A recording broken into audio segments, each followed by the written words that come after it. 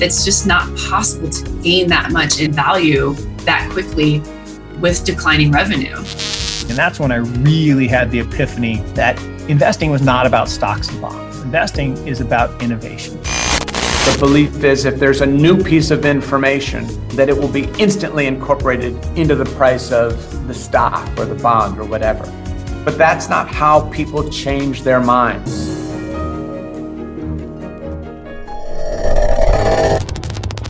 Hello everyone, I'm your host Ed Gotham and welcome to another episode of Opto Sessions, where we interview the top investors from around the world, uncovering their secrets to success.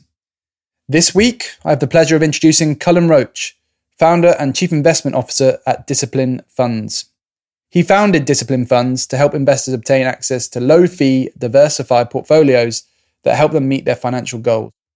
Cullen is also the founder of Pragmatic Capitalism, where he attempts to cut through the noise and describe the world as it is while providing answers to some of the toughest questions in finance and economics. He is also the author of a number of books, one of the most popular being Pragmatic Capitalism, What Every Investor Needs to Know About Money and Finance. Cullen is a macro expert with primary skills in global macro portfolio construction, quantitative risk management, monetary economics, financial accounting, and behavioral finance. In this interview, we discuss the current macro backdrop in stocks, the precarious situation with US house prices, how the modern monetary system works, and how individuals can avoid thinking short-term. Cullen's insights are second to none. Enjoy. Cullen, great to have you on the show. How are you doing? Hi, Ed. Thanks for having me. It's great to be here. Where are you calling from today? We are in San Diego, California. Wow. I think it's the first person we've had from San Diego. We've started to get into the turning autumnal now. What's it like there in San Diego? Well, I actually grew up in Washington, D.C., so I do remember what real weather is like. It doesn't change much here, honestly, which is kind of... Really? I mean, it's the seasons that exist. Probably. I mean, it's certainly the best climate in the United States, but it's sort of Mediterranean-like, so very, very predictable. It gets to, 80 degrees Fahrenheit here on occasion in August, September, and people lose their minds. I mean, that's the temperature differential that we're talking about. So when I worked at Merrill Lynch in Washington, D.C., I remember, D.C. is a swampy mess during the summertime. So I remember back during the summertime there, it would be 100 degrees with 100% humidity. And I'm working in a suit, and walking out of the office was like, walking into a steam room. Yeah, I can imagine. We had a pretty hot summer here, and nobody has any aircon. Well, some of the offices do, but typically houses don't have any aircon. So it was very tough for a lot of people over the summer here. Yeah, well, gosh, you guys, the whole energy, we'll kind of get into that a little bit today, but the whole energy situation is, that's a pretty dire. That's a ripple in all of this that I don't think a lot of people, needed on top of COVID. Yeah, no, definitely not. It doesn't seem, things are just getting exponentially worse, it seems, at the moment. Isn't it great? Yeah. Very interesting time to chat about the macro as well. It's become so important over the last the last 2 years. So, which of course is, one of your really big focus areas, and it's great to have you on the show to talk about it. So I thought we could just start there. Like, where are we at the moment, and where do you think we're going? Gosh, I don't know.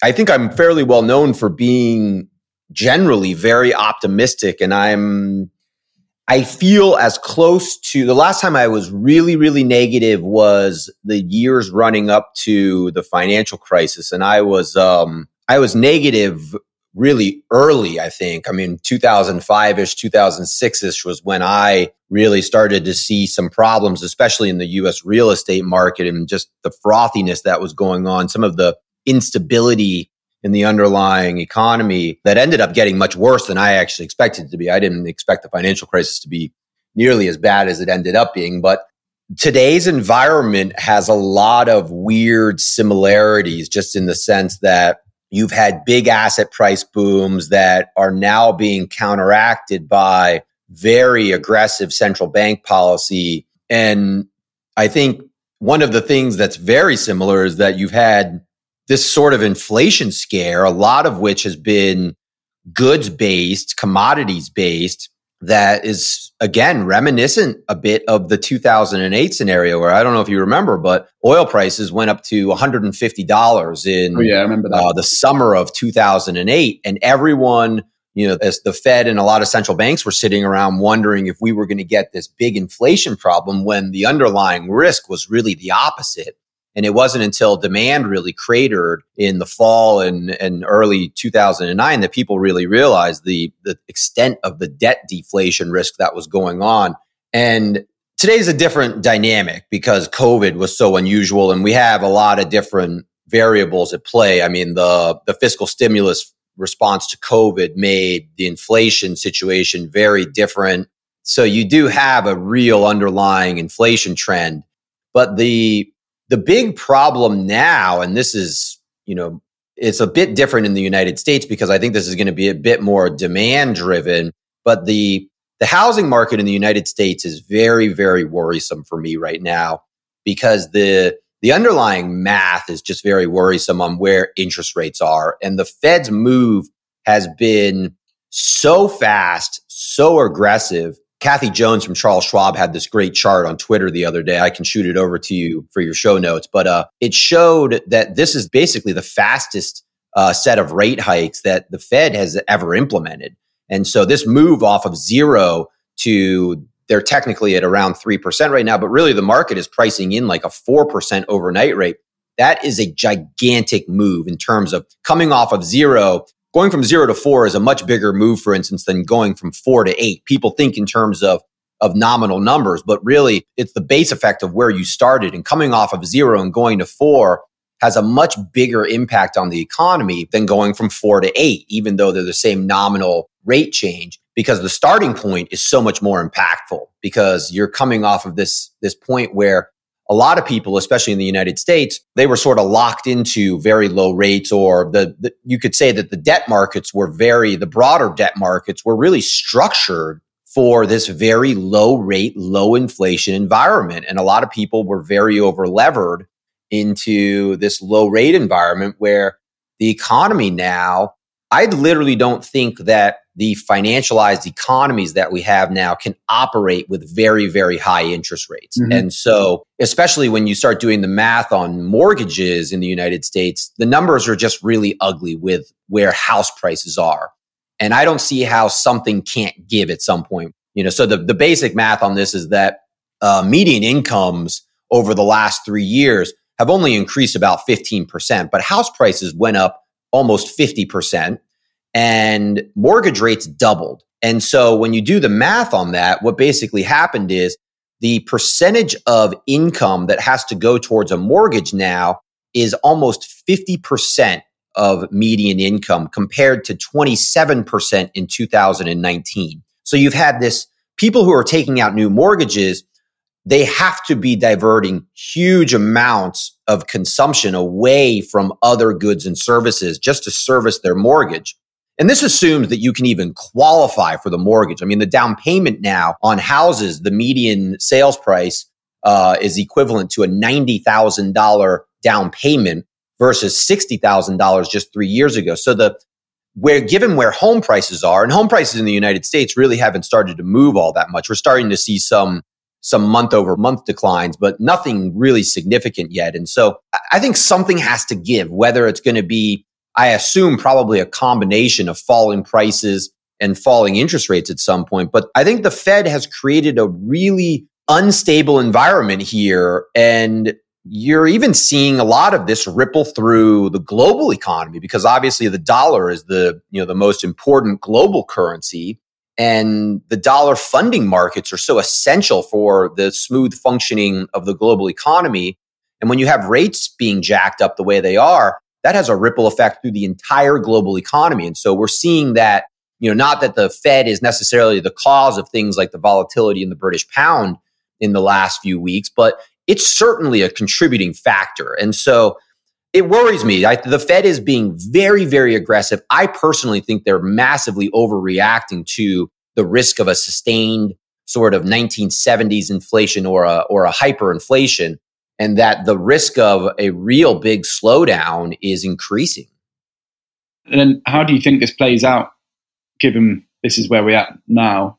Does the economy have to break before the Fed makes change? That's what it seems like. And they seem to be explicitly saying that to some degree, because I mean, I'm making these 3-minute money videos now. And I jokingly said in my last one that the Fed said the quiet part out loud in their last meeting. You know, they came out and they explicitly said that they were going to basically target rising unemployment to measure whether or not, you know, their policy stance is too aggressive, which is an incredibly bizarre thing to say, given that they have a dual mandate of maintaining full employment and price stability. And they're explicitly saying now that they're going to abandon one of their mandates in order to make sure that inflation goes down. And, you know, to some degree, I'm sympathetic with this view because if I'm wrong and inflation really is in this sort of runaway, you know, escape velocity scenario, then the Fed is obviously acting in a very prudent manner. I don't know. When I look at a lot of the forward-looking data, my worry here is that what they tend to do is they tend to look at a lot of rear-view mirror data. They tend to be very labor-focused. So they're focusing on the unemployment rate and labor markets. And this is part of why they were late to raise rates, is because they wanted to see that the unemployment rate had fallen to 4%.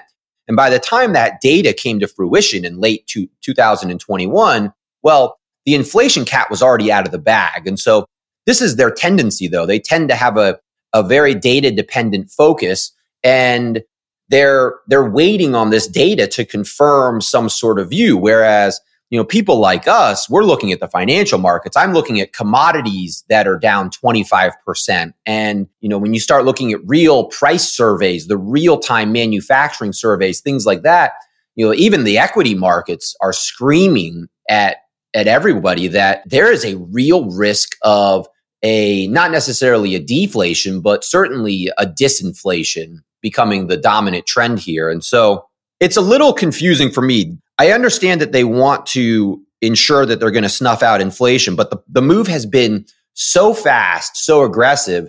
I mean, the math on mortgages in the United States didn't really work at 5%.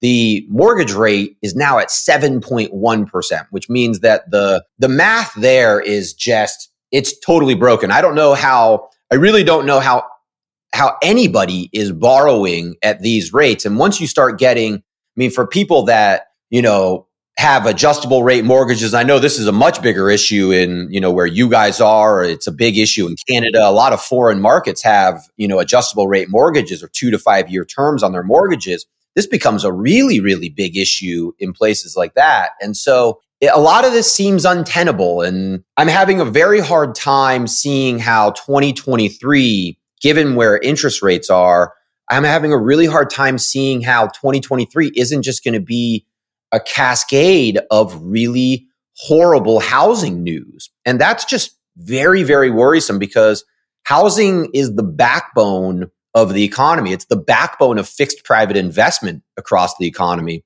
And when you break fixed private investment, you essentially break the economy, or you at least bring it to such a slowdown that it makes growth you have to get some sort of extraordinary exogenous growth out of some other sector, which I don't see where that's going to come, in part because, again, the debt markets are basically freezing up and causing all sorts of problems in things like, you know, taking risk for venture capital or private equity. So there's this knock-on effect across the whole rest of the economy where it's very hard to put together super optimistic scenarios until either house prices fall a decent amount or interest rates come back in, or some combination of the two, where you get more of an equilibrium, especially in the housing market, where people can then afford to really, you know, take on a mortgage and invest in the homes and new construction begins. But it's going to be a process because, especially with housing is a big, big, slow moving animal. I mean, 2006, it took 2-3 years for the 2006 housing peak to actually turn into a material economic slowdown. Wow. So this could potentially last a lot longer. Yeah, it's more it's more reminiscent of, if we're comparing this to past recessions, this one feels like it could be kind of more of a slow grinding sort of recession, sort of akin to like the early 2000s recession, where a lot of this is the natural function of, we had such a big boom coming off of COVID that the markets and the economy now have to digest a lot of that. It's almost like we ate too much and now we're sitting around and we're digesting this meal, and it's going to take a long time to pass it. And so that's kind of where we're at. So I'm sorry to sound so negative. I don't like being negative. People have jokingly started calling me Zero Hedge on Twitter in reference to Zero Hedge, the perma bear account. But I don't like being like this. It's hard in this environment, I suppose. And I think the problem is that people have been used to things just recovering quite quickly, which makes it all the more difficult. Yeah, they're used to a very fast policy response and things kind of being propped up by whether it's fiscal policy responses or the Federal Reserve. And the Fed has been very clear that they're not going to respond with anything, stimulative, and fiscal policy is really dead in the water, at least in the United States for a while, because they also want to be very clear that inflation is behind us before they risk, I think, being removed from office due to the inflation worries. And obviously something that's massively at the center of this is the dollar and how that's been impacting globally, different markets. What is the global sort of dollar cycle and how does it affect the global economy? Well, the dollar is the most important reserve currency. So there are technically lots of reserve currencies, but the dollar is the one that is the most important, especially in funding markets, in large part because the U.S. financial system is really one of the more developed financial systems. And the U.S. economy is just so big as a percentage of global trade and the global economy in general. So foreigners use a lot of dollars just by virtue of the dollar, having these unique characteristics. And that's just, it's super important in terms of not just the macroeconomic cycle, but also the policy cycle, because in essence, what the Fed does, it doesn't just impact domestic policy. The Fed has this it's the paradox of being the reserve currency, in that the domestic monetary policy has a big foreign impact. For any country that is using dollar funding markets, they are implicitly reliant on U.S. monetary policy to a large degree, U.S. funding markets. So interest rates in the United States have an outsized impact on foreign markets because of that. And there is this sort of cyclical trend in a lot of this where you tend to see, for instance, right now, the dollar is surging against basically everything else, which is generally consistent with an environment where it's becoming increasingly difficult to obtain dollars. The dollar funding markets are tightening up and foreigners want more dollars and they're not able to get enough basically right now. And they're in some markets having trouble borrowing or even obtaining them in the first place. And so you're getting this big currency ripple effect through what the Fed is doing to some degree.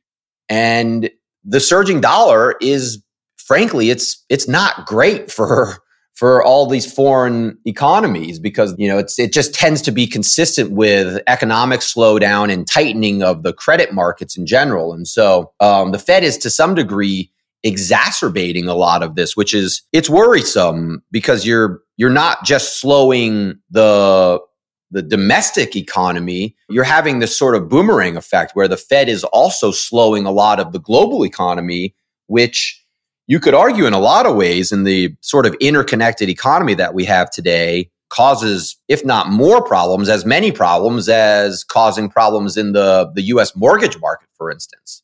Yeah.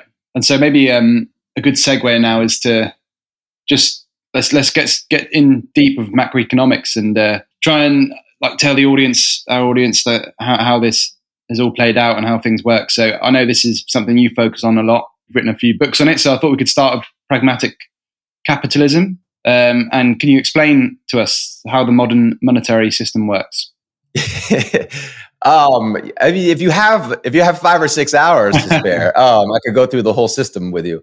No, I mean, it's, so component of the book that explains essentially the guts of the plumbing of the financial system. And I started from a very sort of first principles perspective, trying to understand what are the institutions really and what is money, sort of basic questions that are actually very, very complex. And in terms of how the financial system works, well, the modern financial system really is structured primarily around its banking systems. And so banks are very unique in the modern monetary system in that the most modern governments have essentially outsourced their fiat currency creation to banks. We call banks credit issuers, but really banks create loans and loans create deposits. And deposits are functionally money for any practical sense of the word, in that they are the dominant medium of exchange that people utilize in their everyday purchases. And so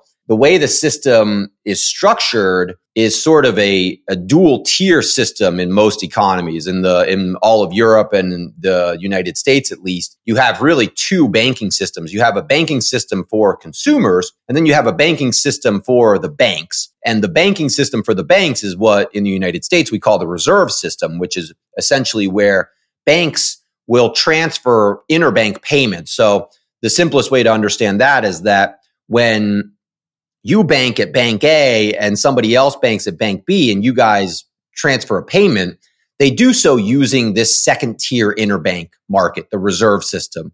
And that's a banking system that is essentially controlled by the central bank. The central bank operates as the issuer of reserves. And so they are really trying to smooth and maintain the functioning of the dominant primary system, which is the banking system that the rest of us use.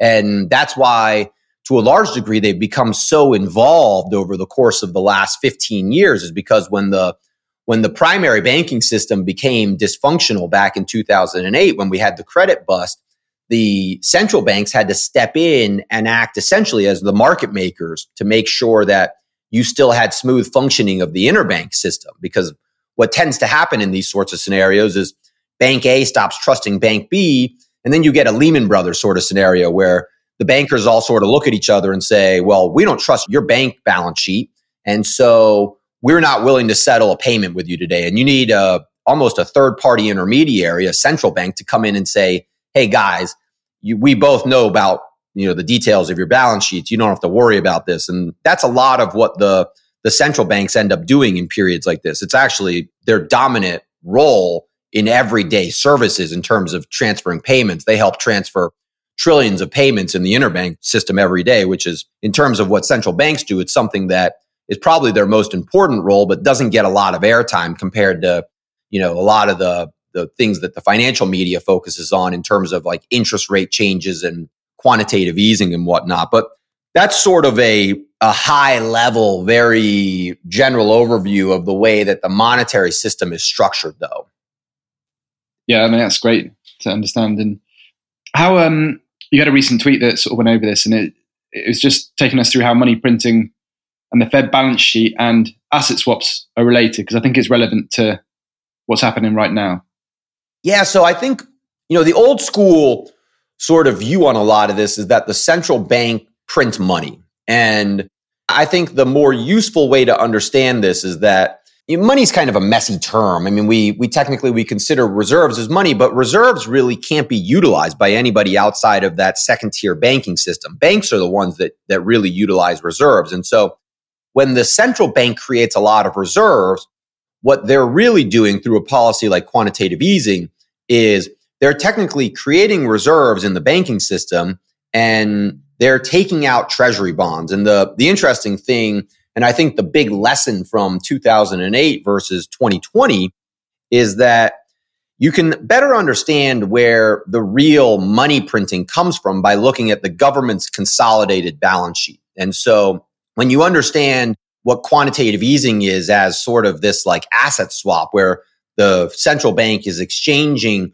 one very safe asset for another very safe government asset, well, is that technically money printing? It's more akin to swapping a checking account with a savings account, in my view. Whereas government deficit spending, if you think of this from a first orders perspective, what really happens is when the treasury bond is created, that's the result of the government spending more than it taxed. And so they're literally printing a treasury bond, a new financial asset that is a new net financial asset for the private sector. That, to me, is much more akin to money printing. Whereas the central bank, when they operate something like quantitative easing, they're really coming in after the fact, and they're coming in and they're exchanging that treasury bond that was printed for then essentially a deposit. And so they're changing, I guess what you could say is the moneyness of the item, but the real money printing occurred when the deficit spending occurred. And I think that's the big lesson from 2008 versus 2020 is that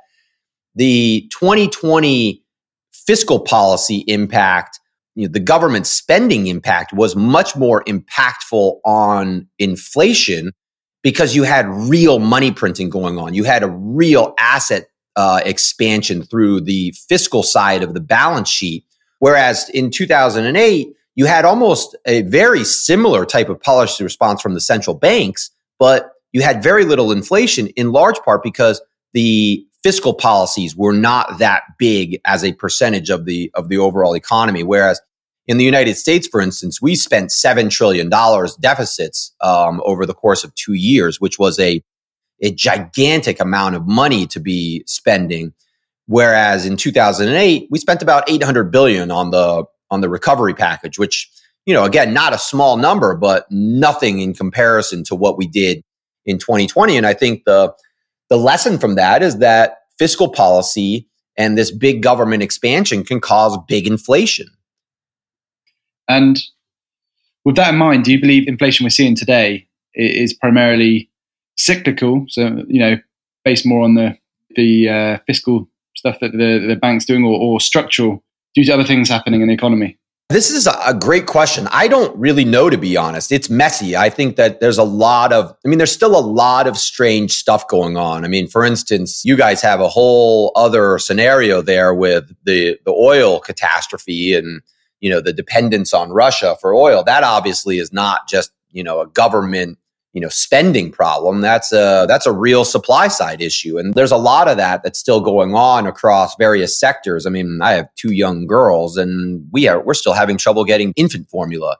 So there's real supply side issues that are still going on across a lot of the broader economy. So it's a mix. I certainly don't want to imply that, the only causality of all this is government spending, because COVID really did have a huge impact on supply chains. And we obviously shut down a lot of economies for a long time to try to snuff out, the pandemic. And you're still recovering from that to a large degree. But the worry going forward, I think, is that supply chains really are healing, and the demand side seems to be weakening to a large degree now, especially when you start looking at, if you track things like freight shipping and, FedEx came out 2 weeks ago and said that the global economy demand is really slowing. You're starting to get various different channels through which it looks like the demand side is really starting to slow down.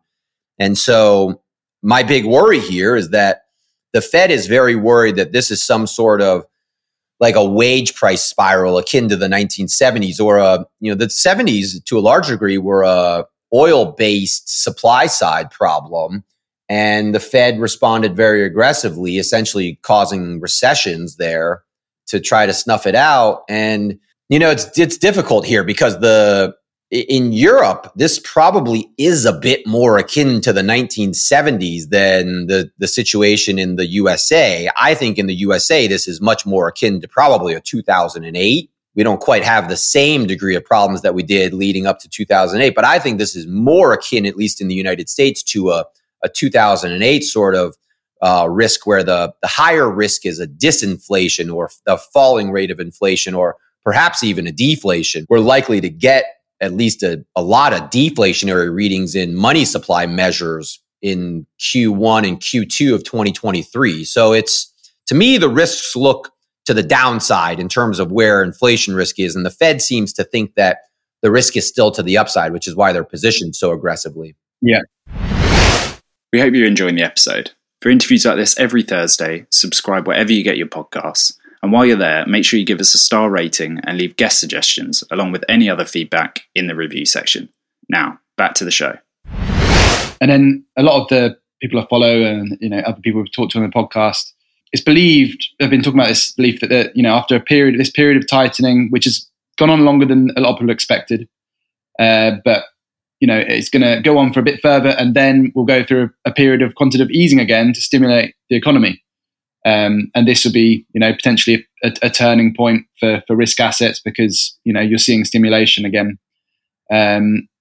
Is that likely to play out? Do you think that is what's going to happen? Because that's what people are sort of assuming will play out. Yeah, it's interesting.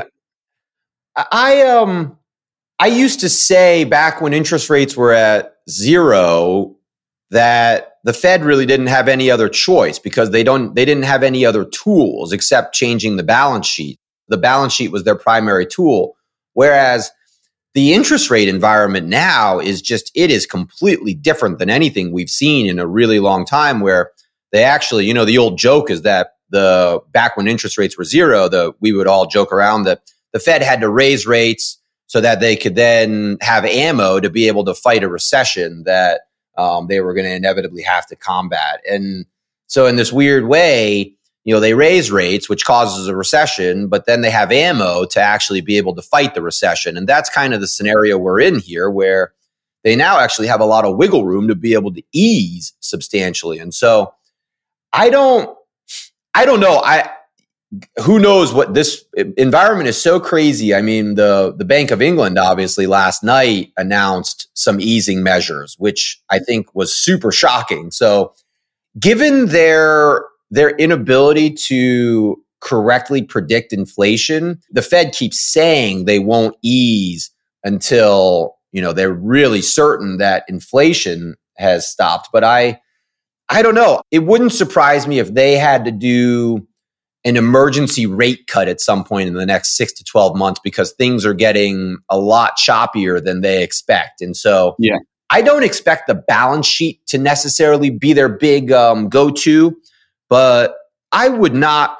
I mean, if you put a gun to my head, I would certainly predict that at some point in the next 10 years, we're going to see either zero interest rates again, or we're going to see very, very low interest rates again. Yeah. And that's because that's the only way really to drive growth. Yeah, I think that kind of going back to the basic math on the US mortgage market, for instance, I mean, wait till some of these resets, kick in across all of the global debt markets. I think central banks are going to start realizing that you just can't get enough growth with interest rates at 4, 5, 6, 7%. And that the way these economies have evolved into these highly, highly financialized economies, it to a large degree requires a very low rate of interest. And can you tell us what happens when interest rate risk evolves into credit risk? Yeah, so that's kind of what we're starting to see now, where and this is the ramification of the interest rate channel from monetary policy, where the Fed is raising interest rates to try to slow down the economy. And what this ultimately does is it flows through the credit channels, and it causes things like inverted yield curves and credit spreads to start blowing out. And you're seeing, high yield bonds are now back to yielding 9, 10%. And so what we've experienced in the last sort of 12 to 18 months was interest rate risk or duration risk, meaning that the rising interest rates caused, for instance, the principal value of bonds to decline. Whereas now what I expect to start to sort of materialize is more of a credit risk environment. The duration risk has been priced in, but now the duration risk creates credit risk. It mucks up the credit markets in such a way that now refinancing at these higher interest rates, it creates a lot of credit risk. And so things like junk bonds and even investment grade bonds to some degree, they become riskier because of what the Fed has done and what the interest rate has essentially done. So you're getting this evolution of the market moving from repricing government bonds now to more sort of jarring moves in other credit markets, which is it's the evolution of how the overnight rate impacts other interest rate markets and especially the lower quality markets. So it's a repricing, and it's a worrisome sign because typically when you start seeing credit spreads blowing out the way they are, that's indicative not really of a high inflation problem. It's indicative or consistent with more of a deflationary environment in a big economic slowdown. And just to summarize on this sort of macro overview, in terms of risk assets, do you think there's another significant leg lower? And maybe, next year is not going to be great either. Maybe some sideways movement before some sort of trigger, potentially the Fed, eventually starting to ease again. I don't know. I try to always tell people that for instance, the stock market, in my view, is something close to like an 18-year instrument. So I always try to tell people, hey, if you're going to buy stocks, you should have an inherently long-term view to begin with, but yeah, we all live in the short term. And so I kind of understand that, you can't just turn a blind eye to your stock portfolio all the time because it creates a lot of uncertainty in your overall portfolio. But it's hard for me to envision a scenario where the stock market does really well in the next 18 months, just given the underlying macro landscape. And I don't think the problem really is that the housing market stuff, it hasn't really come to fruition. I mean, house prices in the US really haven't started to move, which is almost, to me, it's almost the most worrisome thing, because if house prices really start to surprise to the downside, a lot of people think that house prices just can't fall because of,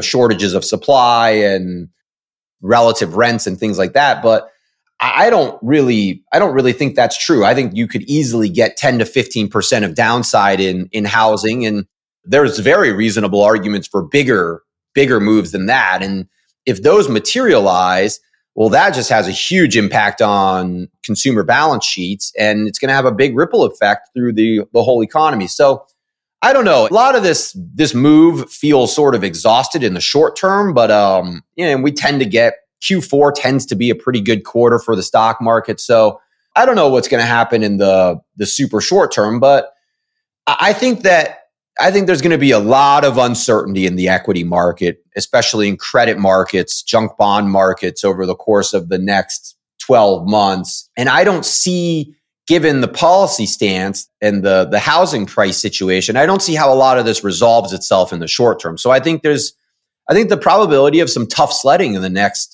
12 to 18 months remains fairly high. Yeah.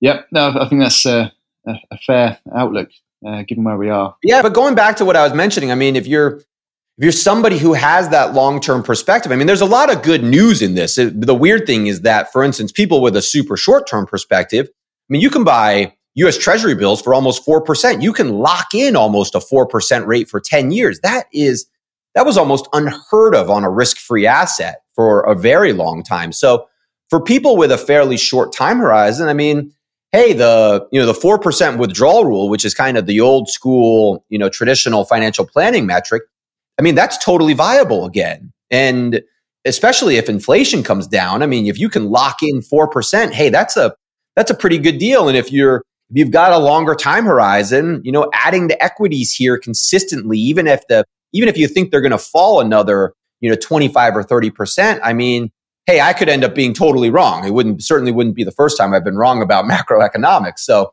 but if that's the case and you've got these, thinking about things over proper time horizons, these are opportunities too. So I don't want to, you don't want to get frozen into leaving all your money in a bank account. Yeah. So let's move on to some portfolio management questions. So what is modern portfolio construction? Well, the traditional sort of modern portfolio theory perspective is what like Harry Markowitz would have called a mean variance optimization approach, which is essentially you're trying to optimize risk for return. And I approach all of this from a sort of a different perspective. I'm more of a behavioralist. So I tend to come at all of this from more of like a financial planning perspective, where of course we're trying to optimize return per unit of risk in a sort of traditional measure. But the reality is that generally when you're taking on risk in instruments like the stock market, for instance, more risk generally equals more return. It's very, very difficult to find those metrics by which you can actually optimize return per unit of risk. And so this sort of modern portfolio theory approach, to me, it's always created a lot of conflicts of interest in that a lot of the times when people are trying to generate more return, they're really just essentially generating more risk. And what this does at the end of the day is it creates more behavioral risk, which especially in environments like right now, you don't really realize this until the bear market comes and you realize that, you weren't actually generating better risk adjusted returns. You were actually just taking more risk. And now you're realizing that what that results in is a lot of behavioral risk. And to me, that's the biggest variable, the most important variable in portfolio construction. You have to obviously build a diversified portfolio. A lot of those sort of, basic understandings are super important. But to me, behavior is really, it's the biggest component in all of this, because if you build what you think is the perfect risk optimized portfolio and you can't behaviorally stay with it, that portfolio serves you way worse than the sort of less efficient portfolio that you end up actually being able to stay with, because that's the biggest risk in portfolio management is people who get into this sort of gambling mentality where they're moving all in and all out of the markets all the time. And what typically happens is they end up essentially buying high and selling low and rinse, washing, and repeating that process over time as they let their emotions sort of run wild. And so my approach to portfolio construction is more of I literally like to call portfolios savings portfolios, because from a really proper economics perspective, none of us are technically investors in the proper sense. Investment spending is really spending for future production. Corporations do that when they go out and they build factories, for instance. What the rest of us are doing is we're earning some income and we're saving that income, and we need to allocate that income to certain financial assets to protect us from, whether it's instability in a short-term nominal sense, or whether it's inflation or whatever it might be, depending on our financial goals. And so I literally like to take this back to the perspective that when we allocate our assets, we are literally allocating into a savings portfolio. And so I like to think that my paper on modern portfolio construction takes a lot of this back to more of a behavioral perspective and a financial planning perspective, rather than what a lot of the asset management business does, which is essentially just trying to generate the best risk-adjusted returns all the time. Yeah. And so how can individuals avoid thinking short term? It's hard. I think that, I just wrote a new paper called All Duration Investing. And I think that, the hardest part about navigating life and the financial markets is that we live in this sort of multi-temporal world where we have lots of different time horizons. We live in the short term, but really we plan for lots of different time horizons in the future. And whether that's retirement or, our children's college planning, or you want to buy a car in the next few years, or you want to, keep a down payment for a house in the next 5 years. Not that anybody can afford a house anymore, but, you have all these different time horizons. And arguably our most important time horizon is our sort of monthly mortgage or rent time horizon, our monthly credit card statement time horizon. And so when you look at all this stuff out across all the different time horizons that we exist over, it's perfectly fine to think in the short term to some degree. But I very much like this concept of all duration investing, because what I essentially did was I actually tried to calculate the duration of all financial assets. So the stock market, like I said earlier, has an 18-year duration in my model. The aggregate bond market has about a 5-year time horizon. Junk bond has about a 9-year time horizon. And so I did that across all different financial assets. Gold and commodities have about 30 to 40-year time horizons. And so you can do this across all these different instruments. And then you can build a portfolio where if you have some estimation of your future liabilities, you can actually match those certain assets with certain liabilities so that you're covering all of your time horizons. And the sort of nice thing about this is that you end up with a strategy where you actually have buckets for all of these time horizons, where from a behavioral perspective, you have money for the short term, but you also have money for the medium term and the long term. And so you end up with a portfolio where when your long-term buckets, like the stock market, are down a lot, well, you're able to compartmentalize those assets. You're able to look at those assets and say, this is fine because that's my long-term retirement bucket. Of course, it goes down sometimes because that's what those assets do. But those are long-term assets. I need to just think long-term about those specific assets. And the problem that a lot of people end up with is that they end up with this sort of mishmash of assets where, especially when you build something like an overly simplified portfolio, say, for instance, a 60-40 stock bond portfolio, well, you don't have any certainty in a portfolio like that because if you own like Vanguard's 60-40 mutual fund, that asset, when the equity piece, when the stock market component of that portfolio goes down in value, well, technically you own some treasury bills in that portfolio, but you don't have any liquidity in the treasury bills because the equity piece, it pulled the whole portfolio down. And so when you break these things out and you actually apply them in a portfolio construction sense across specific time horizons, you can avoid getting caught in the trap of thinking short term. You also can avoid getting into the trap of thinking too long term, because that's the alternative, is that especially during big bull markets, people will start, they'll start questioning the validity of owning short term assets, and they'll start saying, well, why am I not 100% stocks? And of course, the problem with that is you realize why you shouldn't be 100% stocks during bear markets. And it's because there is a heck of a lot of principal risk in long duration assets like that. Yeah. And I think something related that I'd love to hear your insights on is taking us through risk adjusted returns and real returns.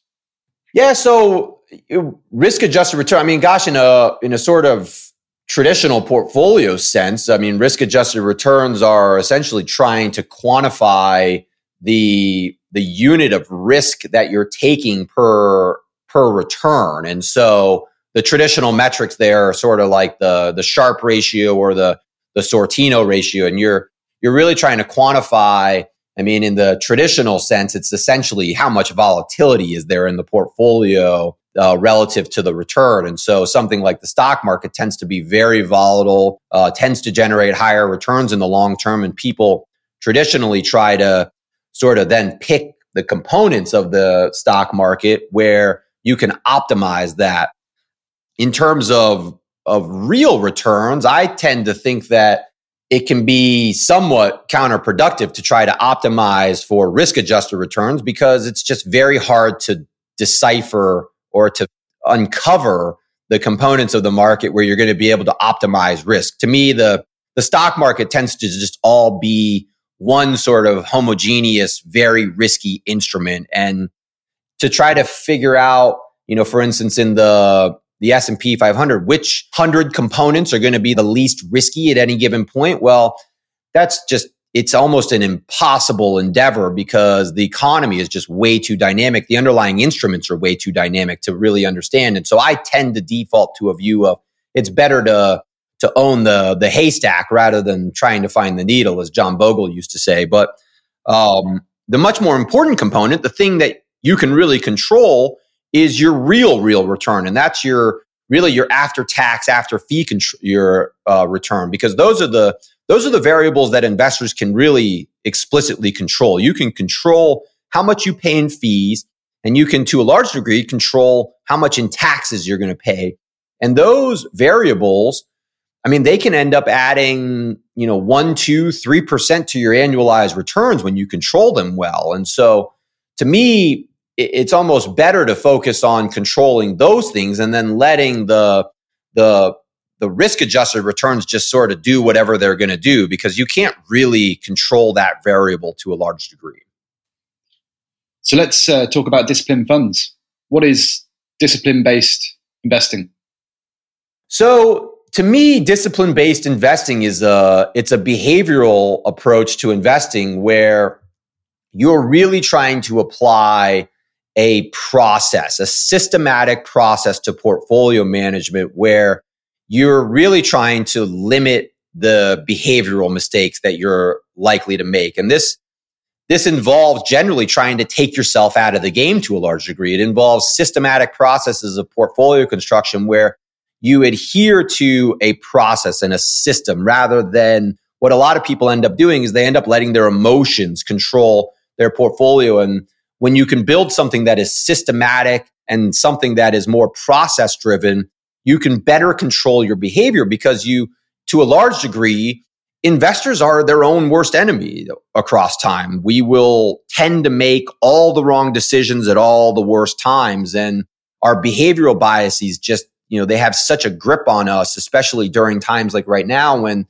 things sort of get really uncertain and really scary, that having a very disciplined, process-based approach to portfolio construction, it's very comforting because you're removing a lot of your emotion and you're letting the system or the process kind of guide how you're going to allocate assets. And this kind of harkens back to what I was talking about before, where to a large degree, it's about controlling what you can control and starting from a more of a financial planning based focus where when you build things out across that sort of temporal approach that I was discussing earlier, this sort of all duration approach, well, in doing so, you create a process. You create a very systematic process where kind of like if anyone knows what a bond ladder is, a bond ladder operates in a very discipline-based investing methodology because what it does is it creates a very rigid system for managing that specific component of a portfolio where, for instance, if you bought $100,000 of bonds and you allocated $10,000 across each of the 10 time horizons from 1 to 10 years, you can manage that portfolio where every year you're essentially just rolling over the bonds. And that creates a very discipline-based investing methodology because it is based on an underlying system that is consistent with the time horizons over which you need that money, for instance. And so the all duration approach sort of takes that same sort of understanding, same sort of approach and creates a process by which we can look at our assets, understand the underlying time horizons, and then apply a process to that over which we're hopefully meeting our financial goals, but more importantly, really trying to throttle our own emotions so that we're not doing this sort of thing where we end up almost treating our portfolio more like it's like a gambling account where people have a tendency to sort of get frozen in scary times and then, get over optimistic in good times. And so can you take us through your ETF and like how it incorporates this sort of approach and also what the problem is with today's multi-asset index funds? Yeah, so the ETF itself is a multi-asset stock bond ETF, and it's really what it does in terms of this sort of all duration approach is it sort of fills that 10 to 15 year time horizon. So it's not super long term, it's not super short term, and the blend of stocks and bonds creates this sort of intermediate time horizon to some degree. But the problem that I've always had with multi-asset index funds that I never really understood is that, for instance, with a 60-40 stock bond fund, well, 60-40 has a lot of great components. It's very diversified. It tends to be low fee. It tends to be very tax efficient. So I don't want to bag on 60-40 too much, but the thing I never understood with it was that when you actually look at the underlying market capitalization of the stock versus bond market, well, 60-40 doesn't actually apply a passive approach. What it does is it always deviates from the underlying market caps. And so it's really interesting when you look at the global financial asset portfolio, for instance, the relative market caps of stocks versus bonds, it is super dynamic across time and it tends to ebb and flow. For instance, with stocks in the early 90s, they were about 35% of global stocks and bonds on a relative basis. They grew into 50% by 1999. And then the NASDAQ bubble busted them back down to 35% of total assets. Then they exploded back up to 50% in 2008.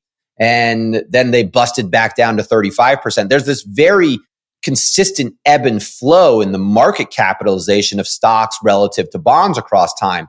So when you're rebalancing back to a 60% weight, well, what you're doing is you're not only actively deviating away from the market caps a lot, but what you're also doing is, from a behavioral perspective, you're creating a lot of behavioral risk at some of the very worst behavioral times. Because, for instance, in a 2008, you're rebalancing back to this 60% weight right when equity markets are riskier on average. And so it's kind of a double whammy, because not only are you rebalancing back to a fixed weight that is inherently riskier, because the equity market generates over 85% of the volatility in a portfolio to begin with, but you're also rebalancing back to this riskier component that, on a cyclical basis, from the market cap perspective, it becomes much riskier because the stock market expands and contracts on these very sort of cyclical way.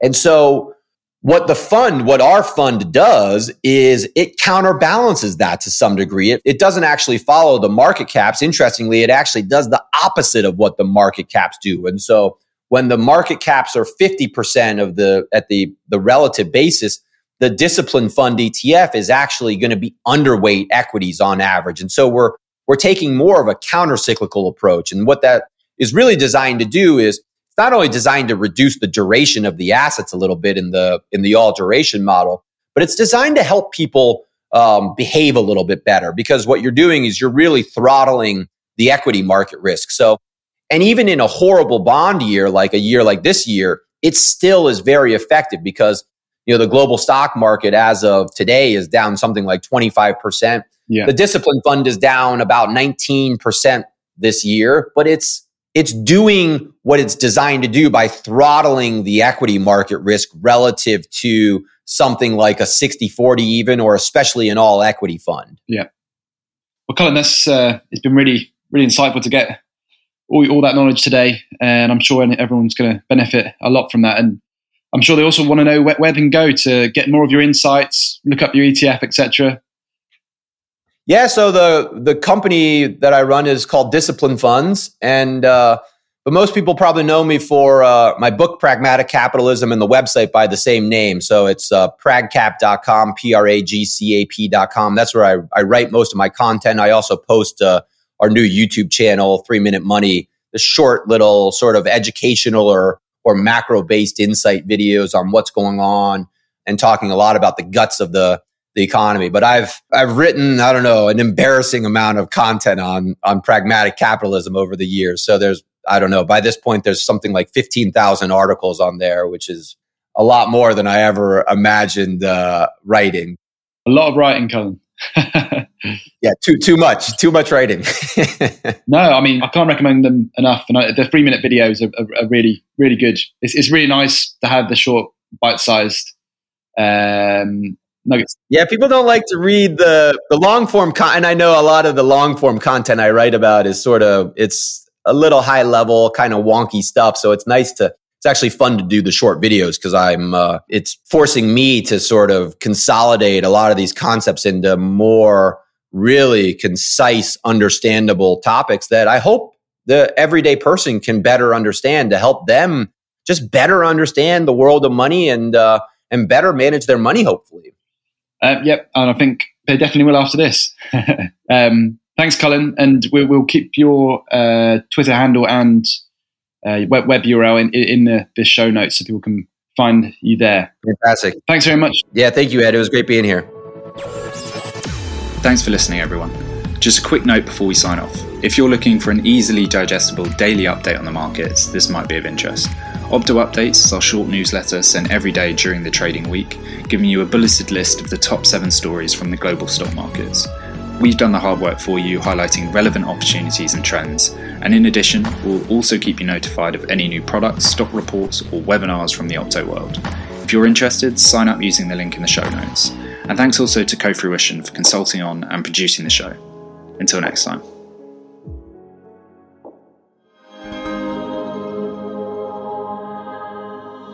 Co-Fruition.